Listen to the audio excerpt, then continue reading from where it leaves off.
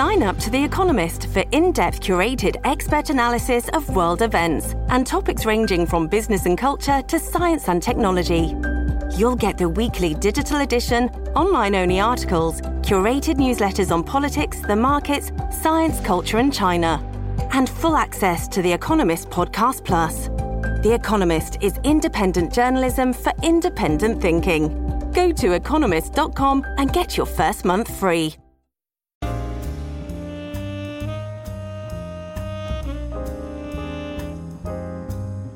Welcome to New Books in African American Studies, a channel on the New Books Network.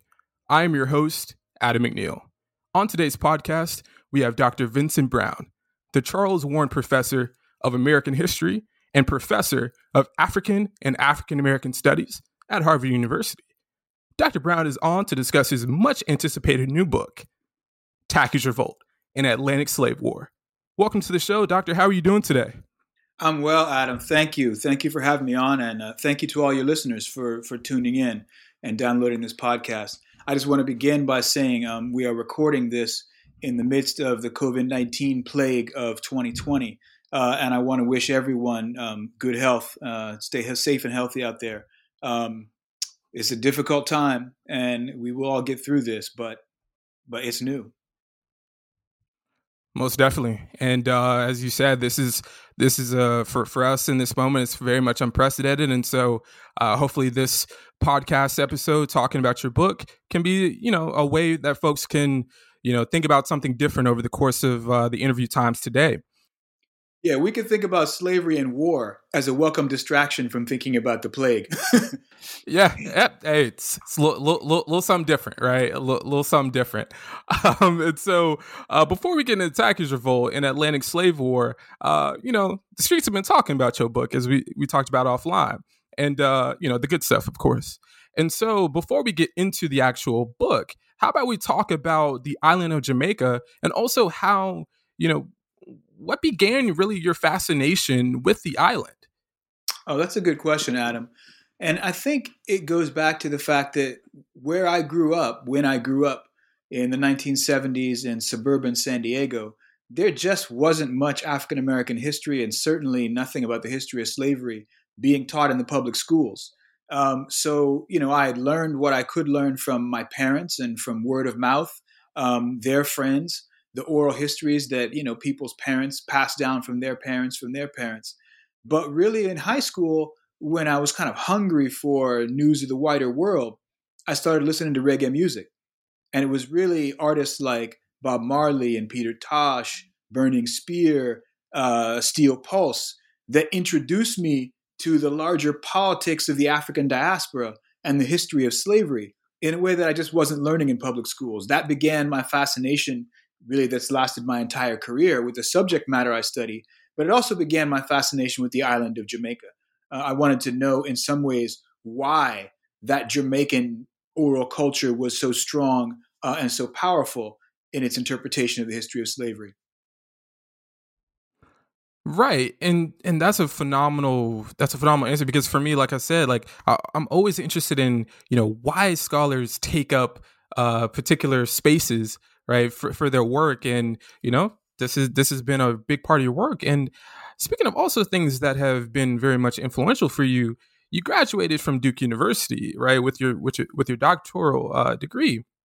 The doctorate degree, and you had a host of pretty awesome scholars around in that time frame, right? So you got Julius Scott, Peter Wood, Herman Bennett, Jennifer Morgan, Stephanie Smallwood, and many others. Can you reflect on those experiences at Duke with all of these folks among the many other folks around, and really how does that color your book, but also just on a general off the top kind of thing, what was the special sauce at Duke in the late 80s and throughout the 90s that just y'all just out here just doing all the things, right? What was going on? Well, I mean, it's I hesitate to answer the question because in some ways it sounds like, tell us why you and your friends are so awesome. And I don't want to come across as arrogant, but it was a really special place and time to be in graduate school at Duke University in the 1990s. And partly because, all those people were there and I was just trying to keep up when I got there. Herman Bennett and Jennifer Morgan were already there doing their work. I think Herman Bennett was finishing his dissertation when I came as a prospective graduate student, and he and Jennifer Morgan hosted me, introduced me to people like Stephanie Smallwood, introduced me to people like Alex Bird. And so, already I was thinking like, okay, this is what scholarship looks like. Now, it was a very special time at Duke in that there were a lot of African-American graduate students there because we've been brought in two successive cohorts of, I think, 7 one year and 6 the next year by a graduate administrator named Jackie Looney. And Jacqueline Looney had it as her mission to increase the number of African-American graduate students across the board at Duke University. But we really saw the impact on the history department in those few years in the mid-90s. So I got to Duke thinking that's just what graduate school looks like. Of course, there are going to be 13, 14 African-American scholars in classes on topics ranging from the history of the slave trade and slavery all the way up through the civil rights movement. Because that's what we really had there. And this goes to the faculty, is we had a number of core faculty at Duke who had been, some of them engaged in the civil rights movement and now interested in civil rights movement history, but also interested in the history of colonialism and slavery and Atlantic history. And all of them were working together to really think through this long history of Black experience in the Americas and the Black freedom struggle in the Americas.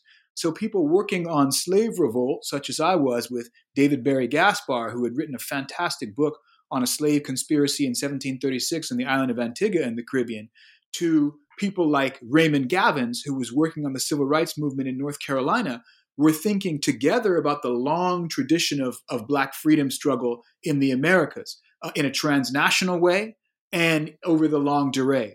And really by working with those people, it kept us from being narrow. It kept our questions open and broad.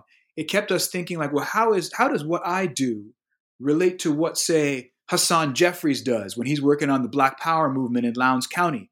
How does what I do with Jamaican history in the 18th century speak to what someone like Charles McKinney does with the civil rights movement in North Carolina? So by thinking broadly about that field, we were able to kind of really, I guess, test our questions, cross-pollinate our research methods, think through the relevance of our work in a very broad and expansive way. I think that was one of the things that was going on at Duke, aside from the fact that, yeah, we were all there and we all wanted to, none of us wanted to let the side down. We all wanted to look good. So we all tried to keep up our best work. Hey, y'all, because I ain't gonna lie, I've been wondering, man, like, goodness gracious alive, everybody over there is doing something dope. And so this is awesome. So it's really good to hear kind of like the, a little bit of institutional history, a little bit of an oral history of Duke in this particular time. So thank you for that. Well, that happens at a number of places. I mean, you can look back to, say, Johns Hopkins in the 70s and 80s, where Atlantic history was coming up. You can look at that period immediately post-90s when Jennifer Morgan moved to Rutgers University and Christopher Brown was there, and Brent Hayes Edwards was there. And you had so many people kind of chopping away at this African diaspora history, and you get a lot of interesting scholarship emerging out of Rutgers in that period. So, these clusters of folks doing interesting work, thinking together about questions that are relevant to each other, but also relevant to a broader, field of readers, move around the country. And you just have to kind of find them and hopefully get lucky, get into them and get in contact with people who are doing the kind of work that interests you. But they tend to move in clusters over time around the various institutions. Most definitely. And as someone who's currently at Rutgers getting their PhD, I'm just letting the waters just rush over me so I can get some of those cool, energies and such. And so, one of the things moving further towards your book, one of the interesting parts about your book that I just really loved was the geographic analysis that you incorporate. And so, talking about the interdisciplinarity of a lot of the work that, to do African and African American studies, right, pretty much have to do. So can you talk to us about within, Taki's Revolt and your conception of the book, can you speak to the importance of geography and cartography as well? Oh, yeah. Well, I was very fortunate, Adam, after my first book, The Reaper's Garden, Death and Power in the World of Atlantic Slavery. I was able to get what they call a Mellon New Directions grant to study geography and cartography. And the reason I applied for that grant is because I reasoned, look, I'm an African diaspora scholar. And the African diaspora is fundamentally a spatial phenomenon. We're talking about the dispersal of people from Africa across the world, thinking how they reshape their cultures, their worldviews, their politics, where they find themselves. And so I should be thinking with the tools of a geographer about how that works. So human geography became a subject that became interesting to me. And I got this little grant in order to kind of study the field of geography and cartography, kind of the methodological tools to map how phenomena play out over space after my first book. And so when I did that, one of the first places I went was to University of North Carolina, Chapel Hill. And I got involved in this little group of people. I guess we called ourselves the Counter Mapping Collective, led by a cartographer named Tim Stallman and a geography graduate student named Pavitra Vasudevan, who is now at University of Texas, Austin, and a few others. And I began thinking about Taki's Revolt and how it would play out on the map. As I did that, I decided I needed a timeline. And I needed a timeline that showed me how things played out over space and time. So I set about making a locational database, taking all of the sources that I had on the revolt and trying to plot every mention of everything that happened day by day and place by place on this map. And at some point, I decided, this map probably could be seen on its own as a standalone piece. And at that point, I engaged some cartographers who were doing cartography for the World Wide Web, kind of cutting edge stuff, at a group called Axis Maps. And with Axis Maps, we began to develop this animated thematic map of the revolt so I could have a timeline that would play out visually over the entire course of about 18 months, which is about how long Taki's Revolt lasted. And that really showed me some things that I had not been able to learn from just reading the textual sources alone. I began to discern some kinds of strategies that the rebels pursued just by watching the way they moved over the landscape and also the way they tried to evade the counterinsurgency. So I learned that over the course of the revolt, the first phase of the revolt really aimed at either taking over or destroying the commercial heart of the parish of St. Mary, where the revolt started, where Taki himself was the leader at the first outbreak of the revolt in April 1760. But in a much larger phase of the revolt in Westmoreland Parish, it looked like the rebels were trying to create an independent Maroon-type colony up in the mountains, both defensible from the planters, the slaveholders with their estates on the plains, but also defensible from other Maroons who had signed treaties with the planters requiring them to police future slave revolts, which they did. So you could see the rebels in Westmoreland occupying this detached mountain range, again, defensible from the Maroons and from the planters, to start their own new Maroon community, a quite different spatial strategy than you saw play out in the parish of St. Mary. So then you began to see how the rebels constructed and carried through their war aims without being able to read any kinds of documents left by them themselves. So again, the geography of the revolt taught me something about the rebels that I just couldn't have learned without thinking cartographically like that. Incredible. And right, that also shows in how you construct maps as well with the book too, because one of the things I found that was fascinating was also your use of maps and just mapping generally. So can you speak on that particular point too about the importance of maps? Because as someone who doesn't, who didn't know as much, right, about Taki's Revolt in general, the maps were just an amazing addition that I think the readers of the book, once they go by it, will certainly, I believe, agree with. Oh, I'm glad you said that, Adam, because I worked hard on those maps, and they're very important to me, and they're a very important part of the book. I think my fascination and my interest with maps probably goes back to those years at Duke University. And Julius Scott, who was one of the faculty members there I worked with, had an African diaspora class that a lot of us took, and he always gave a map test in the middle of that class. And some of us were mad, right? Because it was a map quiz of the African diaspora and where people ended up, like what are all these islands in the Caribbean and the Lesser Antilles and the Greater Antilles? And some of us thought like, oh, this is kind of remedial, but maybe I didn't know, right? And so, as we were kind of learning that map test that all of us took and absorbing the lessons of having to know where things happen, even on these small islands, and why it might be different if you found yourself on an island that was more mountainous than an island that was less mountainous. It might be different if you find yourself on the windward side or the leeward side of an island. Where you found yourself in the current might be different. It might shape your experience differently. That kind of geographical thinking and cartographical thinking really was something that shaped the way I thought about Tacky's Revolt, as I indicated when I made that map. So having made that map, that animated thematic map in 2013, I knew I wanted to convey what I'd learned using the maps in the book itself. And so at that point, I sought out a cartographer who had done some great 2D static maps for books named Molly Roy. And I essentially put Molly Roy on retainer. And I said, hey, look, I've got these various battles that I want to portray on maps. How can we do this? I would like you to read the text that I've got, the rough draft of the text that I've got, and come up with some ways of visualizing this in 2D for the book. And she came up with these story maps that kind of look like, panels in a graphic novel, but they play out the revolt much as I had done with the animated maps online.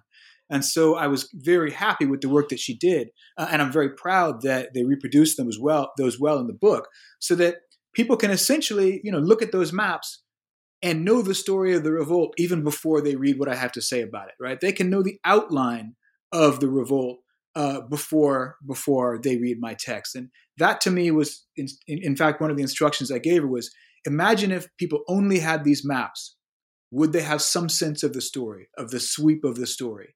And she was able to do that, I think, brilliantly in a way that I'm very proud of with the book. Absolutely. And like I said, it definitely comes out in the book. And for those who might not be as steeped in Caribbean slavery literature or African diaspora literature, I definitely think that it's a welcome addition. And it also shows the importance of maps and geography within how we write about and conceptualize our work. And so for me, just going to the archives, right? Let's talk about that briefly. So when you're coming up with your idea for yourself to conduct this to write this book, where are you going, right? What kind of archives are you taking up, and also what kind of methods are you trying to bring up? Because these are folks who, as we know from reading your book, these are slave rebels, and so what kind of archival methodologies are you taking up to construct your story as well? Yeah, right. When you say they're slave rebels, I mean, what you're saying is that the people who left the records about them were universally unsympathetic to their war aims, right? Absolutely. Were their enemies. And so one of the difficult things about this story is, one has to learn about it mostly, or almost strictly, through sources left by the rebels' enemies, the slaveholders themselves. And the people who kind of would do anything, say anything to keep them in subjection because their livelihoods depended on it. So that is a challenge that all of us have who do any kind of subaltern history, and especially the history of slavery. One of the ways of overcoming that is to read those kinds of sources against the grain.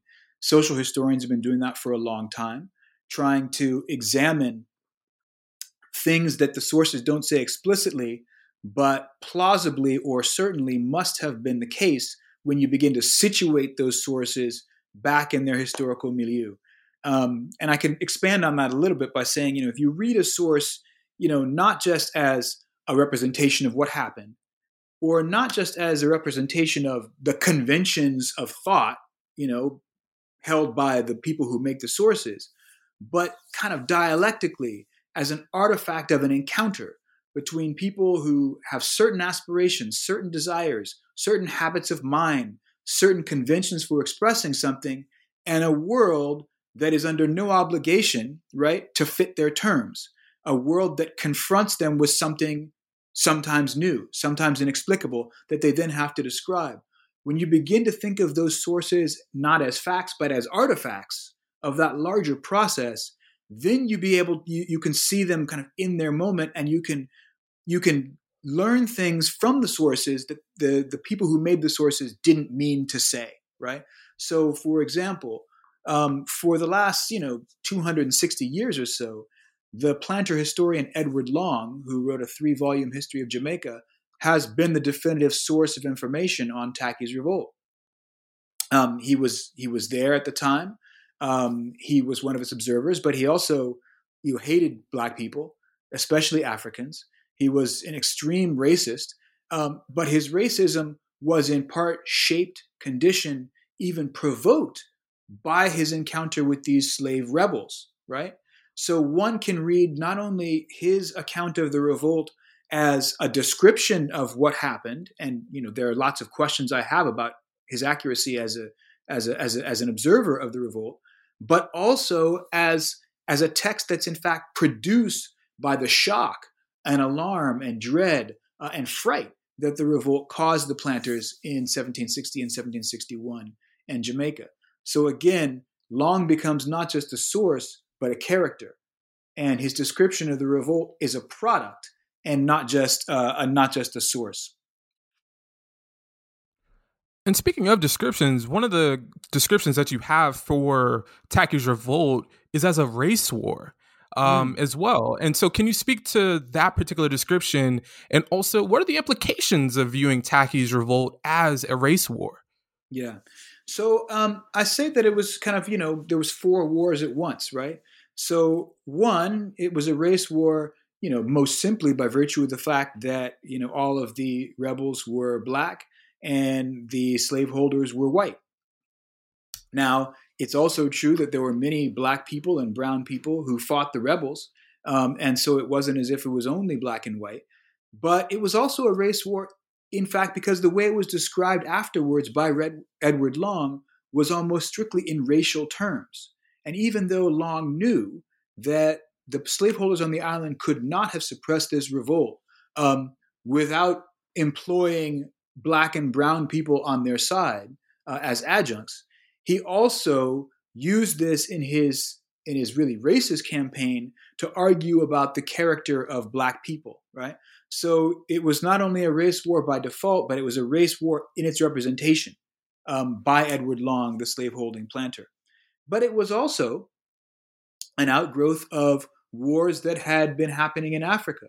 So you found that many of the people who led Tacky's revolt had been soldiers in West African campaigns. And those were often slaving wars that were stimulated in part by weapons that had been sold to Africa by the Europeans in order to facilitate the slave trade. It was also because so many of these people had been on different sides in their previous conflicts and then had their own kinds of conflicts in Jamaica. It was a kind of communal struggle, even a communal war among Black people in Jamaica over how they were going to determine their lives in Jamaica, over what kinds of claims they could make on territory and what kinds of legacies they could leave. It was also, in some ways most obviously, one of the largest battles of the 7 Years' War. And we know the 7 Years' War as the titanic global struggle between Britain and its imperial rivals, most notably France, but also Spain. But this was one of its major battles in Britain's most profitable, most militarily significant, and best politically connected colony in the Americas. And yet, it hadn't really been considered part of the 7 Years' War by historians of that conflict. There were a few, like the historian Maria Alessandra Ballatino in her 2009 dissertation, that recognized Tacky's revolt very much as part of the 7 Years' War. But Fred Anderson, for example, who wrote the big definitive book on the 7 Years' War in America, doesn't consider Tacky's revolt at all. So I wanted to integrate all of these 4 kinds of war, all of these currents into Tacky's revolt as a kind of a war that showed you how all it tied together all these various conflicts around the Atlantic world. Exceptional. And it was just, first of all, y'all, once you read it, look, I was laying on my couch just reading, and I was like, my goodness. Man, look, I need to write like this one day. It might happen. I hope, you know what I'm saying? Not because not only, y'all, is it a well-written book, but also one of the questions that I just always had as I was reading it, Dr. Brown, was one of the things that I'm even now in graduate school struggling with is even just the not even what's on the page, but how you outline and how you conceive of the actual work. Right. And so can you speak to, as the writer, right? We spoke about the mapping and the cartography, but as someone who is constructing such an intricate story, how did you even begin? What are the challenges of the largesse of this kind of project, right? Because you have a lot of moving parts. Yeah. And so can you speak to that? Yeah. And I kept saying that to myself over and over again. There were a lot of moving parts. How do I fit them all together? If you're trying to describe, Tacky's Revolt itself as an eddy within these kind of larger currents of warfare around the Atlantic world, how do you make sense of it all? How do you not lose track of what's happening? But that, again, geographic metaphor helped, right? To kind of think about broad currents that then eddied in this conflict in Jamaica gave me a visualization tool. Because kind of one sees these currents coming from multiple directions and then swirling into an eddy. And that's kind of how I decided I was going to write the book, to kind of bring all these things together into Tacky's Revolt. So the first chapter of the book kind of begins in Africa with those slaving wars that I talked about. And then I talk about the imperial warfare in the second chapter.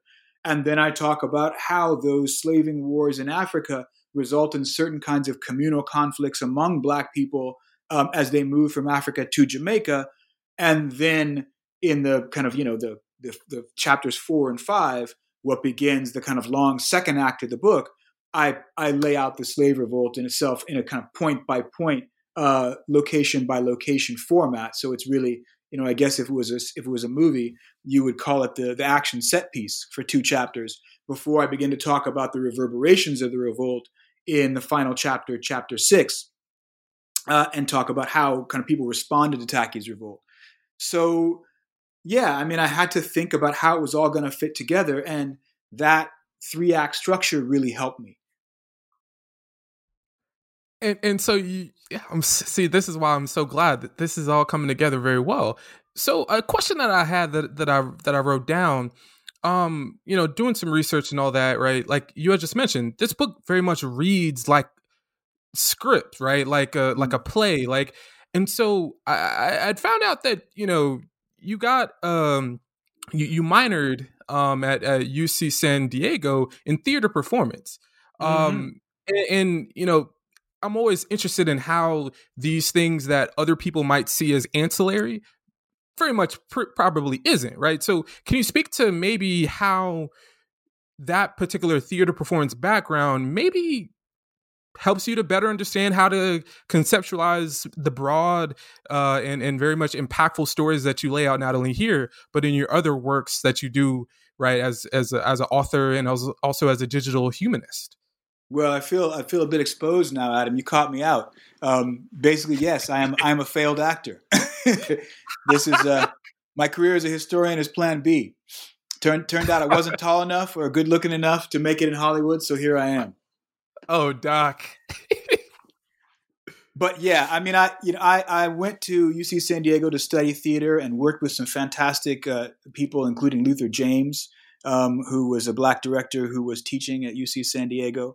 It is one of my first loves, theater, but also cinema and television. And so I do tend to think about dramatization quite carefully and how I dramatize these historical stories. This story probably, because I had so many moving parts, probably it's most like a TV serial. And if we are still in or just exiting the golden age of television, one can think about how one constructs a long-term story with a lot of different characters and a lot of moving parts that moves a lot of different places in terms of, of those kind of episodic television shows, in which you follow characters for a while, follow some other characters, and then pick up those initial characters again at a later point in the story. And that's kind of what I was trying to do here. Why do we dramatize? I mean, I think dramatization helps us to remember, is one thing. I think that, the things that we attach emotions to are things that resonate with us more deeply, are things that stick in our memories. And so one of the reasons I try to write in a way that's going to be evocative is because I want people to hold these stories in their head. And I also want them to hold my interpretations. As I said, there are lots of reasons why this kind of story has not made it to the mainstream, why, not that many people in the United States know about Tacky's Revolt, but they all know about the American Revolution, right? They know more about that than they do about the Haitian Revolution. And I would like to find some way of making this a more conventional story, a better understood story. The fact that, someone like Kanye West doesn't know the history of slave revolts, right? And yet when he says that, he's more influential than kind of all the historians who have written about slave revolts, generation after generation, means we've got work to do in terms of, making our work resonate with the public. And so I think that more of us probably ought to spend some time thinking about how we do that. Right. And so for me, I just really think a lot. Right. And first of all, like, thank you for that answer, because, a couple years ago, right, when Kanye said that, I was thinking about that too. And like I said, like, how people visualize projects to me is just so fascinating. So it's just really cool to hear you speak about this particular, your background, right? Because I think that very much is interesting to see how it informs your present work. And so going back to this question of environment and landscape, one of the things that really struck me was, the Gold Coast is really the main West African region that you speak about in the book, because of where the Coromantese descend from. But the way that your book reads is also very vivid in its description of physical landscapes. And so, right, obviously the book is about Jamaica, but it's very much a Gold Coast / Ghana story. So in your travels and in your research, did you travel to the Gold Coast, or what was then the Gold Coast, to kind of pick that kind of same vividness that you obviously show with Jamaica, right? Because I think that that's something that, to me, just think about trying to bring up these social stories. To talk about the social, you got to talk about environments too. Yeah. Thank you for that. I did have an opportunity to travel to Ghana in both 2007 and 2008. And, one of the things that really stuck with me was I was there in 2007 at the Omohundro William and Mary Quarterly Conference, there to commemorate the abolition of the British slave trade. And we had our conference there near Cape Coast Castle. And I remember feeling about Cape Coast Castle that it was kind of a tourist trap. It was a UNESCO World Heritage Site. And so it's very busy, and the castle is in good repair, and kind of it's been painted over, and there are vendors there and things like that. And so, it was something to see. The structure was interesting. But I had the opportunity to go with the historian John Wood Sweet. Early one morning, we got up before dawn and went down the coast to Anamabo. And, we know as historians that Anamabo was the busiest slave fort on the Gold Coast in the 18th century. More people went through there than from any other fort. But Anamabo itself has not been designated a World Heritage Site, so it's kind of run down, and it's been many things since. And in some ways, it kind of has the feel of a decrepit thing from the past. And by getting there so early in the morning, we were able to be there without many other people. When the fog, and if you know Ghana, the coast, there's a fog that hangs on the coast. When that fog had not yet lifted, and so I remember walking around there and really kind of having an emotional experience. of imagining the kind of history that I write about. And I guess going back to, you asked about my initial inspiration for thinking about the history of slavery. This one song by Burning Spear came to me. And I remember just kind of starting to sing kind of out on the coast and singing and thinking. And it wasn't really like I had an analysis of what was going on. I just I had a feeling. And that feeling was something that, I wrote into the book as well. And I hope it conveys that sense that we are in conversation with the past, that the past is not over, that it lives with us. And being in the place kind of really helped me feel that emotionally, help me get that. And hopefully that affect is there in the writing. I will say also that in the analysis, it was important to me to think about the landscape as part of the story. Because as I said, I was learning a lot about what I think are the rebels' intentions by looking at these maps and seeing how things played out on the map and being very careful in my attention to space. Part of which, I learned from some of the spatial historians who were working at Stanford at the time, Richard White and Zephyr Frank among them. But thinking about the landscape itself as a character in the story, as something that shaped the action, was something that was very much on my mind. And so having a sense of these places helped me to do that.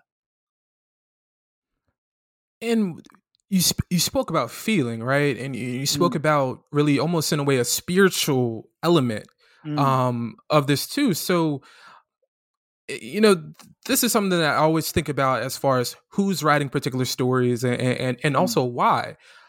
In a way, do you feel called to do the work that you do? And also to add to that, what motivates you to continue to do the work that you do? Well, you said spiritual. I mean, the song that I was singing at Anamabo was John O'Dead by Burning Spear. You know the one? They tried to fool the black population by telling us that Jah was dead.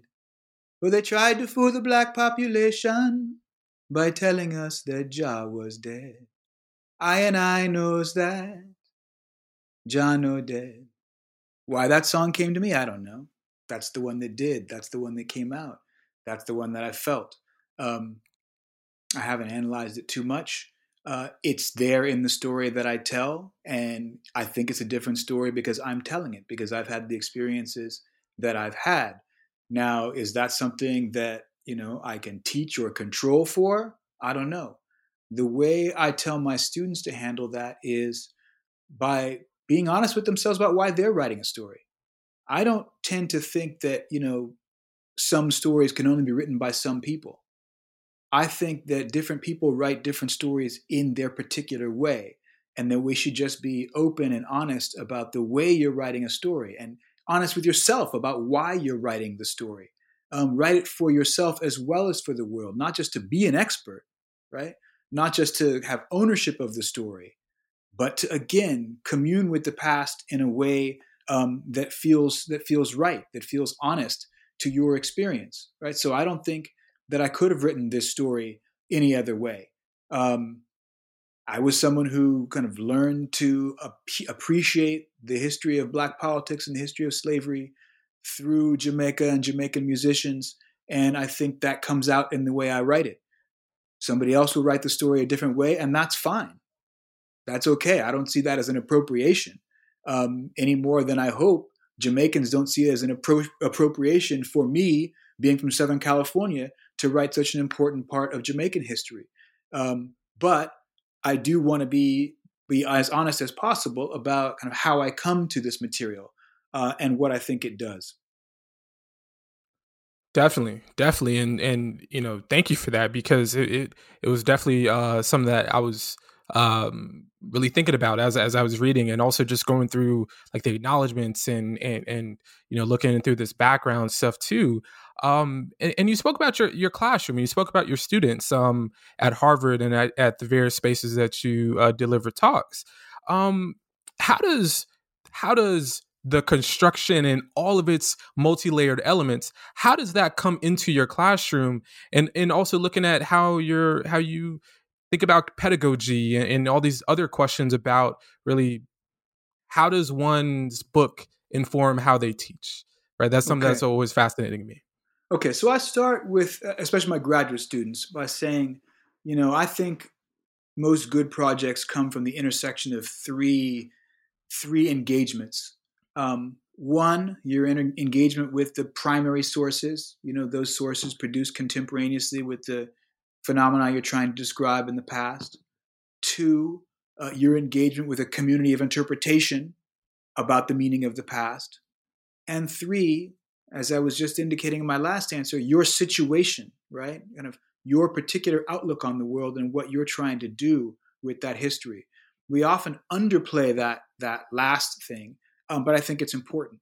So if you're, as honest as you can be about your engagement with the sources themselves and trying to, represent them accurately, but also being as true as you can to that community of interpretation, answering questions honestly, subjecting yourself to criticism, but also thinking about why it is you want to do the work that you're doing, you can't help but produce something interesting, in my view, because you're unique and you have a unique outlook on the world, and if you express that, you're going to be saying something that nobody else has said, and you're probably going to be saying it in an interesting way.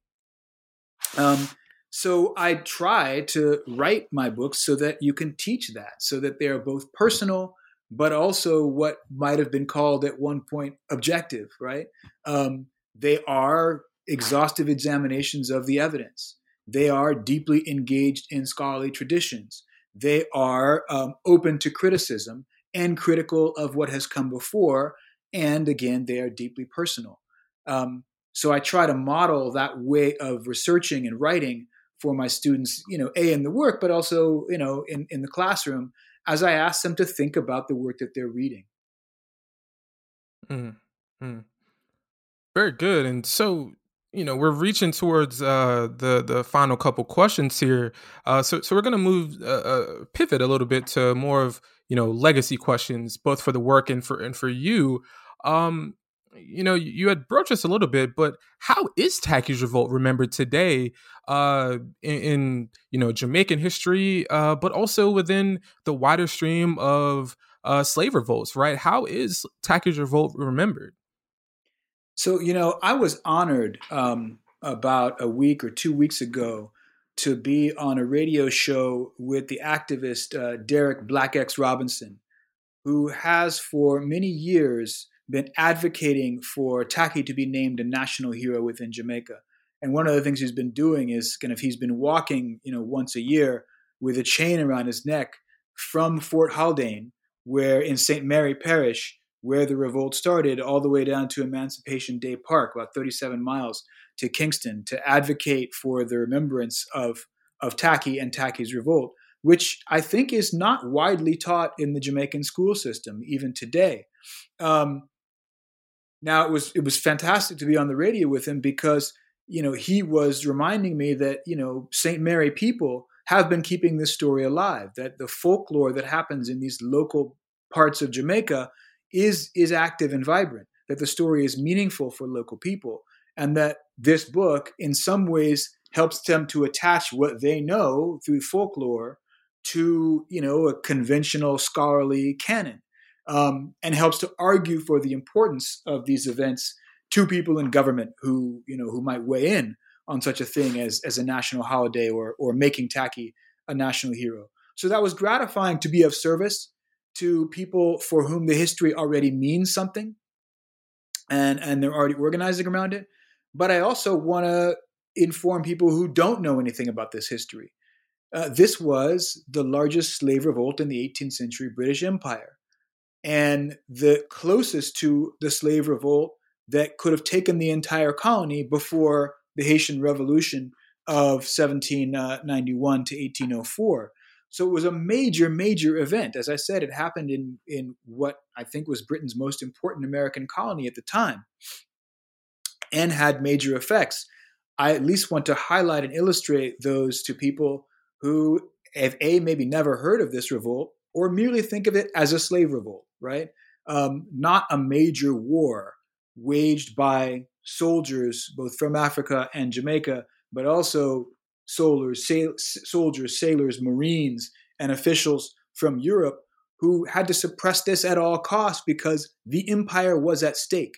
This was a major, major event in imperial and I would say even world history, and we don't know much about it. So I'm trying to advocate for that understanding as well. Good, because it's always great to hear how scholars are engaging in these particular discussions because, right, as you spoke about in your prior answer, there are stakes to take up, right, as far as the importance of the work and how it can translate to a broader audience, and especially a story like this about Jamaica, how folks across the diaspora and folks in Jamaica, how do they think about it too? So it's very much great to hear your particular engagements, but also for you as the scholar writing the book, right? As we talked a bit about the foundations of your foray with the work. In a way, right?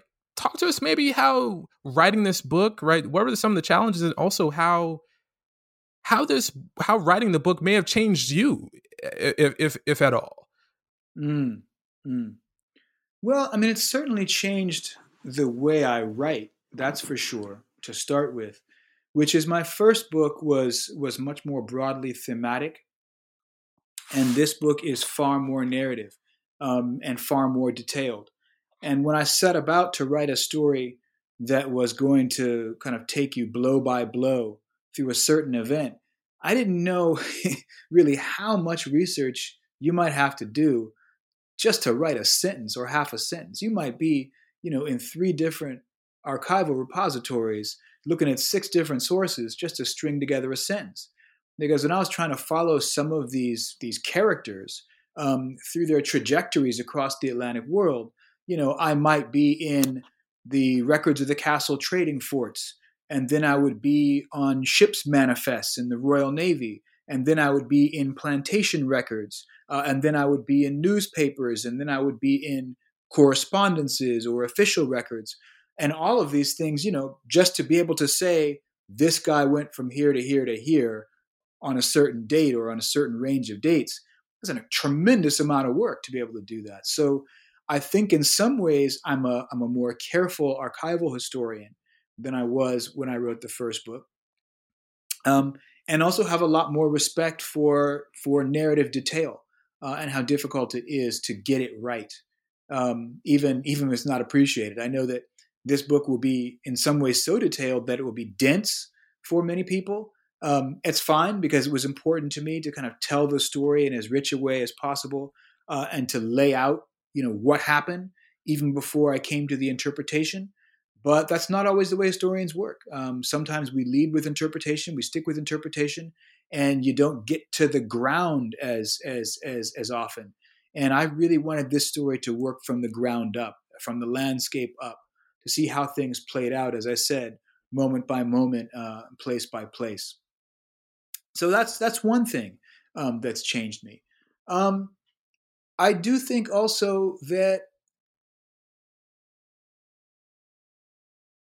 I'm much more attuned to a broader audience of readers than I might have been for the first book. So while I'm very keen to hear from historians about how they think I've engaged interpretive arguments about the meaning of the Age of Revolution or the British Empire or the history of slavery, I'm also gratified, as I said, to be in contact with activists for whom this story already means something, and means something quite different than it means to historians. I think I can take that a lot more seriously now that I've got tenure and I don't just have to appeal to my colleagues, but I can really think about audiences in a different way. And that doesn't mean that I no longer care about academic arguments. I do, and I care very much, and I think that they're important. But I also think that one can bridge that gap. There are ways to make your arguments and tell your stories so that people who need to know where you stand in a particular argument can see where you stand, but that people who want to hear the story in a resonant way can hear the story, can read the story, can understand mostly the narrative aspects of your work and not so much the argumentative aspects. So I like to think about analytical narrative as my form of writing. And this book has made me a much better analytical narrator than I think I was in the first book. Definitely. And that's good to know, because one of the things I wonder is, how does a historian at the top of their game like you think about getting better? Again, that's one of those questions I can't really answer. Yeah. No. Well, in a way, you kind of just did, right? You spoke about how in the difference between, and this might also, just for those listening, be a question of from one book to the other, right? Because both projects require different things, right? And so, I had that on my list, but hey, looky there, right? You answered it before I even got there. I appreciate you for that one, Dr. Brown. And so one of my last questions I have for you really is just, did anything as you're writing just surprise you, right? Did anything along this way surprise you at all? Either in the writing or yourself, or just in facts that you just found out. Did anything surprise you? One of the biggest surprises was a surprise at the very beginning of the project. And that was the surprise that I begin the book with, which was this moment where a man who was enslaved in Jamaica and became one of the leaders of this largest slave revolt in the 18th century British Empire, it was learned that he had been accustomed to treating with the former chief agent of Cape Coast Castle on the Gold Coast. And at some point after that former chief agent of Cape Coast Castle retired and set himself up in Jamaica on a Jamaican plantation, this African man was himself captured, enslaved, sold to the Europeans, ended up in Jamaica, where he again encountered the former chief agent of Cape Coast Castle. And this slave trader actually laid out a tablecloth for Sunday visits for the enslaved African man and treated him as a man of honor, even though he was now enslaved, and insinuated that, when this man's master came back to the island, and he was away because he was a Royal Navy ship captain, that he would have this enslaved African redeemed and sent home. Now, before the Royal Navy ship captain returns to the island, that former governor of Cape Coast Castle dies. And somewhere between his death in 1756 and 1760, this African man who had been named Opongo, who is now named Wager, plans, organizes, and then executes this largest revolt in the 18th century British Empire. I was so fascinated by that story that I began the research by trying to trace it out. And so I went back to the records of the castle forts to find the governor's records and who all he met. I went through all the ship records of that Royal Navy sea captain to find this enslaved man aboard a Royal Navy warship. I went through all the plantation papers in that Westmoreland parish where that part of the revolt happened to find out everything that happened there. And so it was that initial surprise that here was a man, a character who had served so many roles, right? He had been an African official. He had been a sailor aboard a Royal Navy warship. He had then been a driver on a sugar plantation that was owned by that Royal Navy ship captain before he became a slave rebel. This was already so different than the customary story of masters and slaves that we normally tell that I became fascinated enough to work on this book for the next 15 years. Well, there it is. No, that's fascinating. That's fascinating. And, it's one of those where I just, it's always cool to hear about how scholars, stay with the work like this, because obviously it at least from what it sounds like as well, it lives with you, right? And how does that, because, and I ask this also as someone who's, starting out in this early career phase, how does one let a story like this live with you, right? Like, because that's something that I always think about. It also goes back to, why people continue with the story, especially something like this, where you said it took you, would you say 15 years or it stayed with you that long from, yeah, so speak to that as well, if you don't mind. Yeah. Well, I mean, one of the reasons you stick with the story is, for me, it's because I'm stubborn. Once I've decided I'm going to do something, I got to do it, no matter how long it takes. I always joke now that I want to escape slavery, that it's time for me to write about something different, because it does stick with you. If I was called to this work in part because I felt like this was an important aspect of Black experience and African American history that I wasn't taught in my high school education. And I wanted to kind of bring my folkloric understanding to the very center of university education. I do think that there are other things that I want to do. It's slavery is a kind of hard thing to continue working on. As I was saying earlier, you're basically writing the history of the enslaved through the records left by their enemies, which means you spend a lot of time with inveterate racists like Edward Long, people who write that, Africans mate with orangutans, right? Who lie about Black people. And of course, that canard is something that ends up in Thomas Jefferson's Notes on the State of Virginia. So, you're really contending with people who originated the kinds of lies about Black people that we're still very much dealing with. To wrestle with them at their source, I think, is important work, but it's also difficult emotional work. I mean, who wants to spend all their time with someone like Edward Long? So I feel like this is the kind of subject where, if you really take it seriously, if you really make it personal for you, it's got a half-life. I don't know if I want to be writing about slavery forever. And don't hold me to that, because I might find another project about slavery and get stubborn and have to finish it. But yeah. But I do often dream of escape. Very well, and thank you for that, because based upon your prior comment, it really brought to my mind the question of what stays with people, right? Especially in this particular moment of the global pandemic. It was interesting reading your book. In a way, helped me get away. As weird as it is to say that, right? As weird as it is to conjure those words in my mouth to put out on the microphone. Yeah. As I was reading your story, the story of Attackers Revolt, it helped me to better situate myself in the kind of writing that I want to do, and what I aspire to. And in a way, although we know what the ending is, especially in your final words, literally on the page of the book, they are in a way words of hope that struggles continue.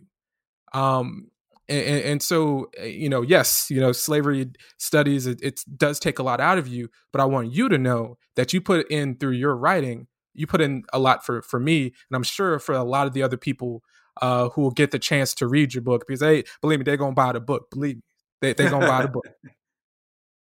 Well, from your mouth to their ears. Hey, there it is. It is. I really appreciate you for that, Adam. I thank you for saying that. Yeah, definitely. No problem. And it's truly from the heart. And it's, I remember when you replied to my email requesting you to come on, I was like, oh, snap, Dr. Brown hit me back. Man, look, you can't tell me nothing, man. Look, I'm going to tell my mama, hey, what I'm saying? But yeah, no, like I told you, reading your book, I definitely wanted to let you know, because I think that's the other thing, right? You need to let people know how their work affects you, especially because in this world where people are literally being knocked down on the daily, you need to let people know how impactful things that obviously took maybe a lot out of them, how much it put back into you, for sure. Hey, I appreciate you saying that so much, and especially now, because we're all getting used to kind of this new term, social distancing, right? And it's not as if, everybody knows how to connect already anyway. So it really makes me think that, we are going to be thinking much more about connection and how one makes connection in the future. And I think that maybe my work will take a turn toward thinking more explicitly about connection and how connections are made partly as a result of this experience that we're going through now. Very much so. And just know that the airwaves of New Books in African American Studies, whenever those ideas start to come out and, you want to place just as a soundboard, hey, these airwaves are for you too, Dr. Brown. Hey, most definitely. Maybe you have me on with Kanye. Hey, look, if we can make that happen, you know what I'm saying? Get Skip Gates over there at the Hutchins, you know what I'm saying? He got connects. We'll make a party out of it.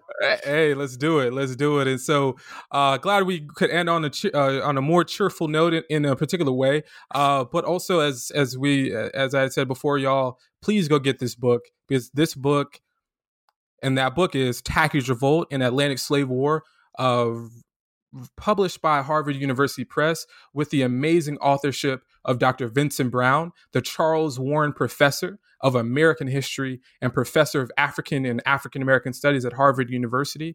Please, please, please go support our author, and please support Harvard University Press. We know that there are different ways of getting books, but if you can, please support the university presses as well, especially amongst this particular moment.